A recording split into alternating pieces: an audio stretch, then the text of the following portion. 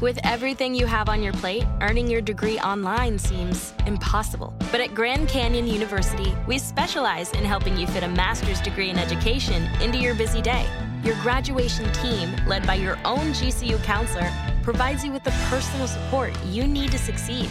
Achieve your goals with a plan and team behind you. Find your purpose at Grand Canyon University. Visit gcu.edu. As we approach 8:40 on the Tuesday edition of Jacksonville's Morning News, we continue to track rain that is heaviest from south to north in St. Johns and Clay counties, lifting into Jacksonville and continuing to slow traffic in some neighborhoods. And we are still tracking one problem spot on the West Beltway as you approach Roosevelt and the Buckman Bridge. As we head to Washington, Fox's Jared Halpern with continuing live team coverage.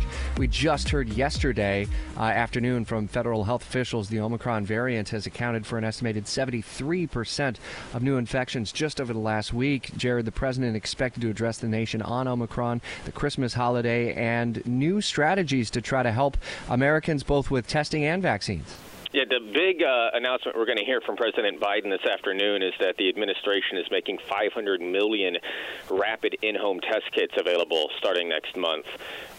These will be available through the mail. There's a website the administration is going to set up, and it will be sort of a shift in strategy. Remember, this is an idea that the White House, the administration, had sort of dismissed just several weeks ago, earlier this month, in fact, opting instead to have private insurance cover the cost of tests. The problem with that is that, one, not every American obviously has insurance, and two, these tests have been in many places extraordinarily difficult to find, including here in the D.C. area, where stores, CVS's, have actually put up on their doors that they don't have any. So you're don't even walk in, don't even look. We don't have them, and so that's been part of the problem. And so this is an idea, an effort, I should say, to make it much easier to get these tests. The president's going to use the Defense Production Act to ramp up production as well.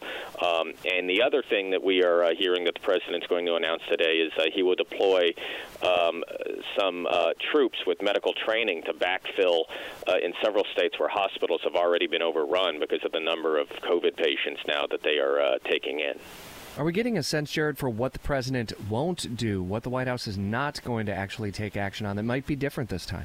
Well, we know from Jen Psaki yesterday that this is not going to be, quote, a speech about lockdowns, that this is not going to be a call for people to go back and quarantine or self-isolate or do any of those things that we had at the beginning of the pandemic. And a reminder that we have tools now that we did not have at the beginning of the pandemic. We have vaccines that are proving to be effective, particularly if you have been boosted against the Omicron variant. There are new therapeutics, obviously, that are showing promise as well.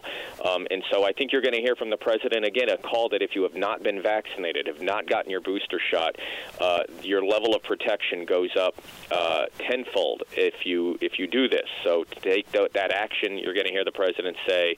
And we've also heard maybe a bit of a stark warning for those Americans who are not vaccinated. And hear that refrain from President Biden again. But the big takeaway is this in-home testing. We have heard from epidemiologists. I've spoken to several who have said that the United States has been underprepared, has been behind the curve when it comes to testing, as it compares to other developed nations, that other countries have made testing, particularly these rapid tests, much more available, much more cost-effective. The United States has fallen behind. This is going to be an effort to try and catch up. All right, we'll listen to live coverage as the president addresses the nation at 2:30 this afternoon, both previewing and following the speech. Listen for updates during our newscasts with Fox's Jared Halpern and the team from Washington. It's 8:43.